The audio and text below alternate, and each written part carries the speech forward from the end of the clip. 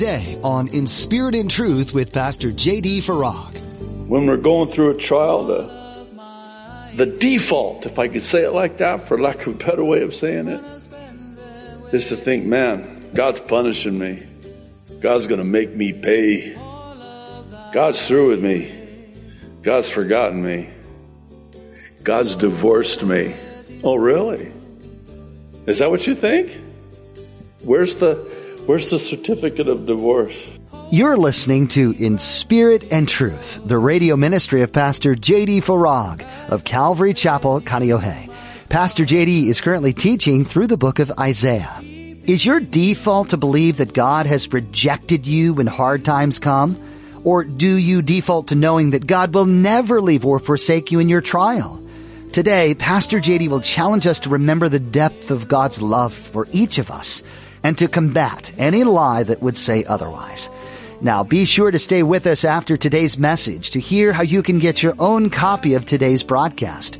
Subscribe to the In Spirit and Truth podcast or download the In Spirit and Truth iPhone or Android mobile app. But for now, here's Pastor J.D. in the book of Isaiah chapter 50 with today's edition of In Spirit and Truth. We are currently going through the Bible book by book and chapter by chapter and verse by verse, and we finished last week Isaiah chapter 49, so we're going to pick it up, chapter 50, and Lord willing, make it through to chapter 51. You might want to turn there if you're not there already, and before we jump in, if you would please join with me in a word of prayer. We'll ask God to bless our Bible study tonight. Really looking forward to what the Lord has for us, so why don't we pray? Father in heaven, thank you so much for this time that we have where we can just disconnect from everything and in some cases everyone and just come to this place, your church, this beautiful place you've given us and just open up our Bibles and open up our hearts and open up our eyes and open up our ears to receive from you. Lord, this Bible study represents to many of us a sanctuary, a solace, a respite of sorts where we can just quiet our minds and settle our hearts by the Holy Spirit and turn our attention back to you, get our eyes off of all the busyness and stresses and pressures of daily life, and just give you our undivided attention. Lord, you're always so faithful to speak directly into our lives through your word, and it's always, because it's the Holy Spirit, and because your word's alive and active, it's always exactly where we're at in our lives. It doesn't matter where we're at in your word. It's where we're at in our lives, and it speaks to us in that way. And so, Lord, would you do just that in our time together tonight? Would you speak into our lives, in and through your word?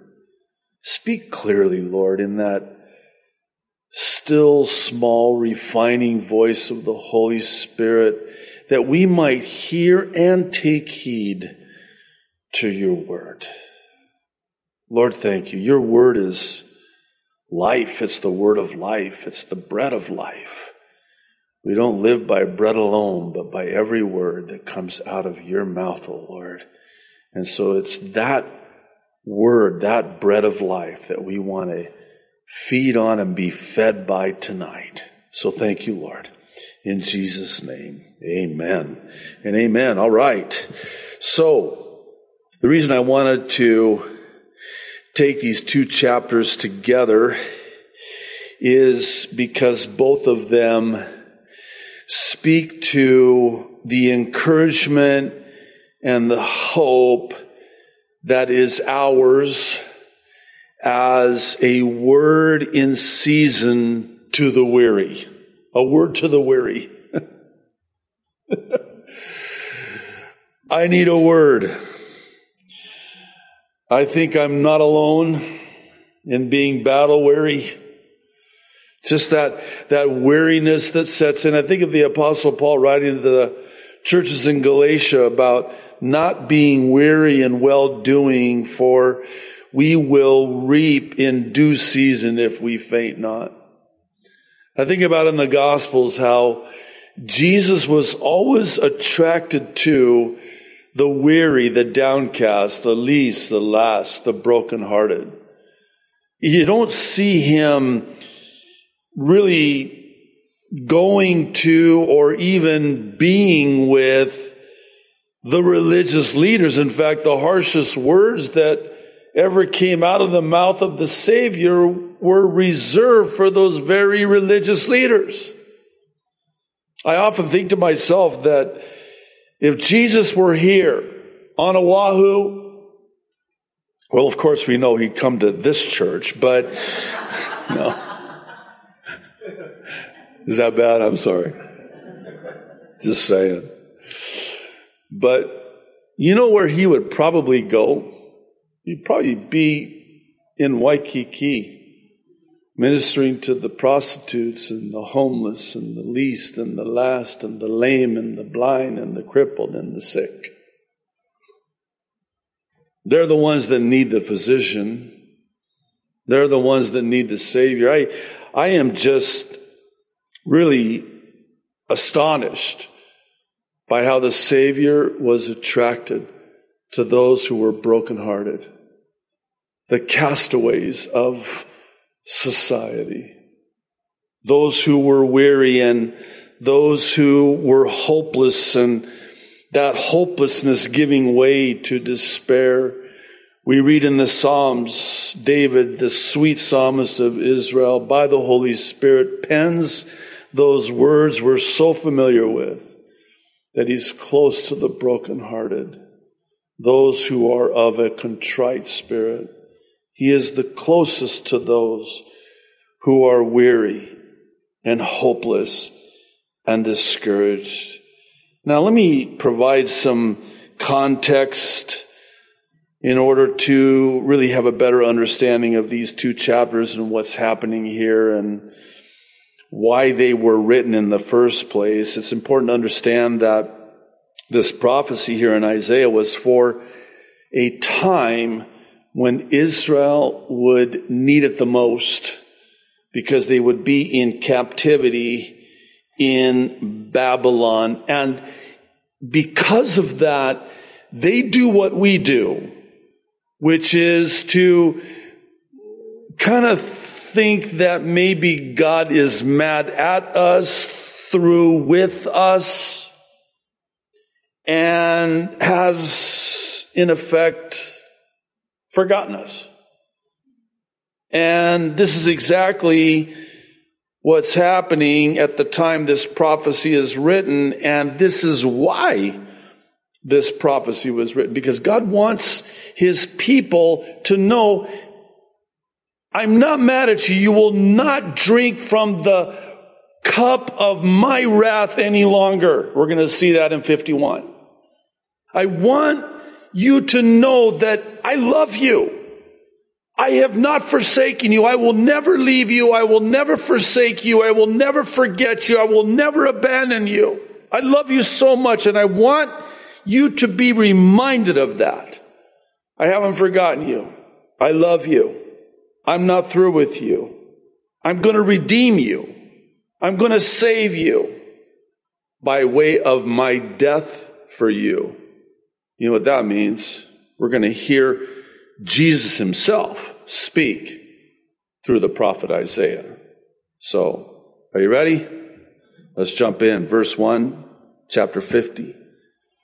Thus says the Lord, where is the certificate of your mother's divorce, whom I have put away? Or which of my creditors is it to whom I have sold you? For your iniquities you have sold yourselves, and for your transgressions your mother has been put away. What? Wow, what a start, huh, to the chapter? What is this about? Well, they were thinking and were of the belief that God had forsaken them, that God had in effect divorced them. And very interesting that God would inspire Isaiah to write this way and say to them with this question, rhetorical question, so you think I've forsaken you? You think I've forgotten you? You think I've abandoned you? You think I've sold you and divorced you? Can you produce the documents? No, you cannot. Why can't you? Because I didn't divorce you. Can you produce any kind of receipt or certificate or anything that I've forsaken you or divorced you or sold you? No, you did this to yourselves. I know you think that because there you sit in Babylon being in captivity, but I've not forgotten you. You might think I've forgotten you. Isn't it true that when we're going through a trial, the default, if I could say it like that, for lack of a better way of saying it, is to think, man, God's punishing me. God's going to make me pay. God's through with me. God's forgotten me. God's divorced me. Oh, really? Is that what you think? Where's the certificate of divorce? Verse 2. Why, when I came, was there no man? Why, when I called, was there none to answer? Is my hand shortened at all that it cannot redeem? Or have I no power to deliver? Indeed, with my rebuke, I dry up the sea. I make the rivers a wilderness. Their fish stink because there is no water and die of thirst. I, verse 3, clothe the heavens with blackness, and I make sackcloth their covering. I did that. That's what I can do. I am able to do because I am God. Are you saying that my hand is too short to deliver? These, of course, are rhetorical questions that the Lord asks and answers. And he does so, again, please see all of this through the lens of God's love. Never imagine that there's a wrathful, vengeful anger in the tone in which this is written. Because as we're going to see, it's God's way of saying, I love you so much. Can't you see that? I love you so much. Do you think that I'm not going to redeem you? Do you think that I'm unable to redeem you? That I don't have the power to deliver you? That my hand is too short? That I cannot redeem you? Again, rhetorical question, and he answers it with a resounding no. No, it's not. You might think that, but it's not true. Verse 4, now this is interesting. The Lord God has given me, notice the capitalization of me, that's Jesus. The Lord God, God the Father, has given Jesus the tongue of the learned, that I, Jesus, should know how to speak a word in season to him who is weary. He awakens me morning by morning. Hang on to that. I want to come back to that.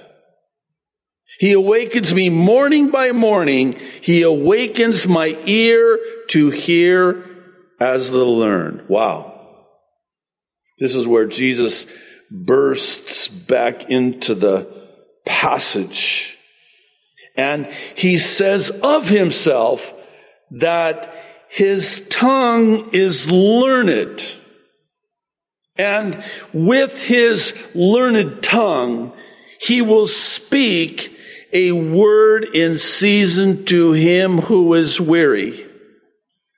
You know, throughout Scripture, whenever you read a passage where God says, do not be afraid, why do you think God would inspire the writer to pen the words, do not be afraid? I know this is going to be deeply profound. It's because they were afraid. Same thing is true here. Why would God inspire Isaiah to write the words of Christ, literally, concerning this learned tongue that would speak a word in season to those who were weary, if they weren't weary and needed to hear a word because they were weary? Where am I going with this? I know what you're thinking because I can read your mind. Just a minute, something's coming in right now. I know what you're thinking. It's okay to be weary. Sadly, we live in a day and an age where a Christian dare not open up about their discouragement, their weariness, their doubts, their struggles.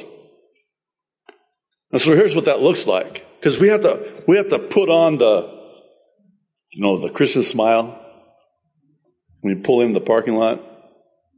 I mean, we're yelling at the kids on the way to church. As soon as we pull into church, we're sanctified. Praise the Lord. Walk into the church. So, brother or sister comes up to you and says, hey, how you doing? Oh, fine. How are you? How you really doing? Oh, you got a minute? Oh, I wasn't expecting that. Hey, we'll do lunch sometimes. No, we dare not open up and share. Hey, I'm struggling, man. Because the moment we do that, then all of a sudden now, oh, well, where's your faith? Oh, and then it's even worse than that. That's best case scenario. You know what worst case scenario is? Oh, you're struggling, are you? And then you share with them very personally, very openly, very honestly about what you're struggling with. And it's not long before the whisper campaign starts. And this is usually how it starts off. Did you hear? What? Oh, they're struggling, man. We're so clever. We couch it in such spiritual terms. We need to pray for so-and-so. Oh, really? Why? Oh, you didn't hear? I've seen that one dynamic destroy people's lives. I've seen it destroy churches. I've seen it destroy pastors. I've seen it destroy young people who want nothing to do with the things of God, certainly not the church. In other words, you're weary, you're in good company. You're discouraged, you're in good company. You're struggling, you're in good company. And it gets even better than that. The Lord has a word for you in that season, in that trial to him who is worried. What is the word? Oh, it's a word of encouragement and comfort, as we're going to see. Let's take just a moment. I think I'd be grossly remiss if I didn't mention this morning by morning. What's that about? Well, now stay with me. Because, again, this is Jesus speaking, who is saying through Isaiah that he has a learned tongue that came about vis-a-vis every morning, morning by morning, God the Father waking him up to speak to him. You with me? This is Jesus talking now. How many times in the Gospels do we read where Jesus would leave the multitudes in all of their unmet needs and just go to be alone with the Father? That was his source. And here he's saying that every morning, early in the morning, his mercies are new every morning. David would say, early in the morning will I rise up and seek thee. And when you do, there's the manna for that day. In the morning, that time that you have with the Lord, where the Lord speaks into your life that word that you need. And how do you know that that word that you need, that He's going to speak into your life in the morning, isn't for somebody else that you're going to come into contact with that afternoon? How many times does that happen? I mean, if we went around, I'm sure every single one of us would have testimony after testimony about how in the morning when we would have that time with the Lord and He would speak into our lives in that devotional time in prayer and time in the Word. And then 2:00 in the afternoon, you've got that really intense meeting scheduled. And the Lord went before you and prepared you for that which was prepared for you that morning. And so 2:00 comes, and the Lord had already spoken into your heart for such a time as that. And it was exactly what you needed. And so that meeting comes about. And oh my goodness, I am so glad I had time with the Lord this morning, because I knew this was going to be one of those meetings. But God prepared me. God spoke to me a word in season for that very moment that I needed it, morning by morning. You know, this is one of those things, and I maybe need to just spend a little bit more time on this, because this is one of those, for lack of a better way of saying it, one of those real guilt-producing things, you know, when you start talking about morning devotions. Yeah, it's been a busy week. Yeah, I know. And it doesn't help when you hear quotes from these mighty men of God, you know, the saints of old who are now with the Lord, that would say something to the effect of, man, I've got such a busy day, I better spend the first 4 hours praying. You're like, am I still even saved? Really? Yeah. This morning devotions, this time with the Lord, it's a get to, not a got to. Think about this. We have access to the Creator of the heavens and the earth and the sea and all that in them is. And we don't avail ourselves of that, especially in this world that we're living in today. We have access to God Almighty. Picture Him having everything I need at the ready for the asking, just waiting for me to ask. By the way, you know what book comes after the book of Hebrews, which we're almost done with on Sunday mornings? James. Oh man, you gotta love James, or not. James, by the Holy Spirit, says, you have not because you ask not. And I think in my own life, how many things remain on the table in heaven that could have been mine had I but asked. God knows my need before I even need it, and He's just waiting at the ready for me to ask. I have what you need for that.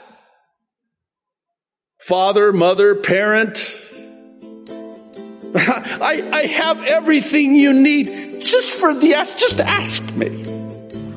Just ask me, it's yours. But we don't ask. We're so glad you joined us for this edition of In Spirit and Truth with Pastor JD. If you think that the gospel is only in our first 4 books of the New Testament, you'll quickly learn through this book of Isaiah that the gospel is mentioned throughout. It must have been interesting for Isaiah to write the things he did in the course of his life. He was a prophet used by God who lived while several kings of Judah reigned. From their outright wicked behavior to a king like Hezekiah, Isaiah experienced the people living in rebellion and then turning toward God, realizing their need for Him. God used Isaiah in a mighty way to influence these kings and to speak to them about what was yet to come. God can use you in the place you're at today as well. It may not seem as influential or powerful of a position, but God has you right where He wants you, to use you in the place you are. Are you involved in a local church? If not, we invite you to join us at Calvary Chapel, Kaneohe. We meet on Sundays at 8:30 or 10:45 a.m. and Thursdays at 7 p.m. for Bible study with Pastor J.D. You can get directions at our website, calvarychapelkaneohe.com. While you're there, be sure to check out Pastor J.D.'s additional teachings as well as his Mid-East prophecy updates, an accurate look at what the Bible has to say about this time in our world. That's all we have for today, but thanks for tuning in to spend this time with us. We hope you'll join Pastor J.D. for our next edition as we learn more valuable things from this interesting book of Isaiah, right here on In Spirit and Truth.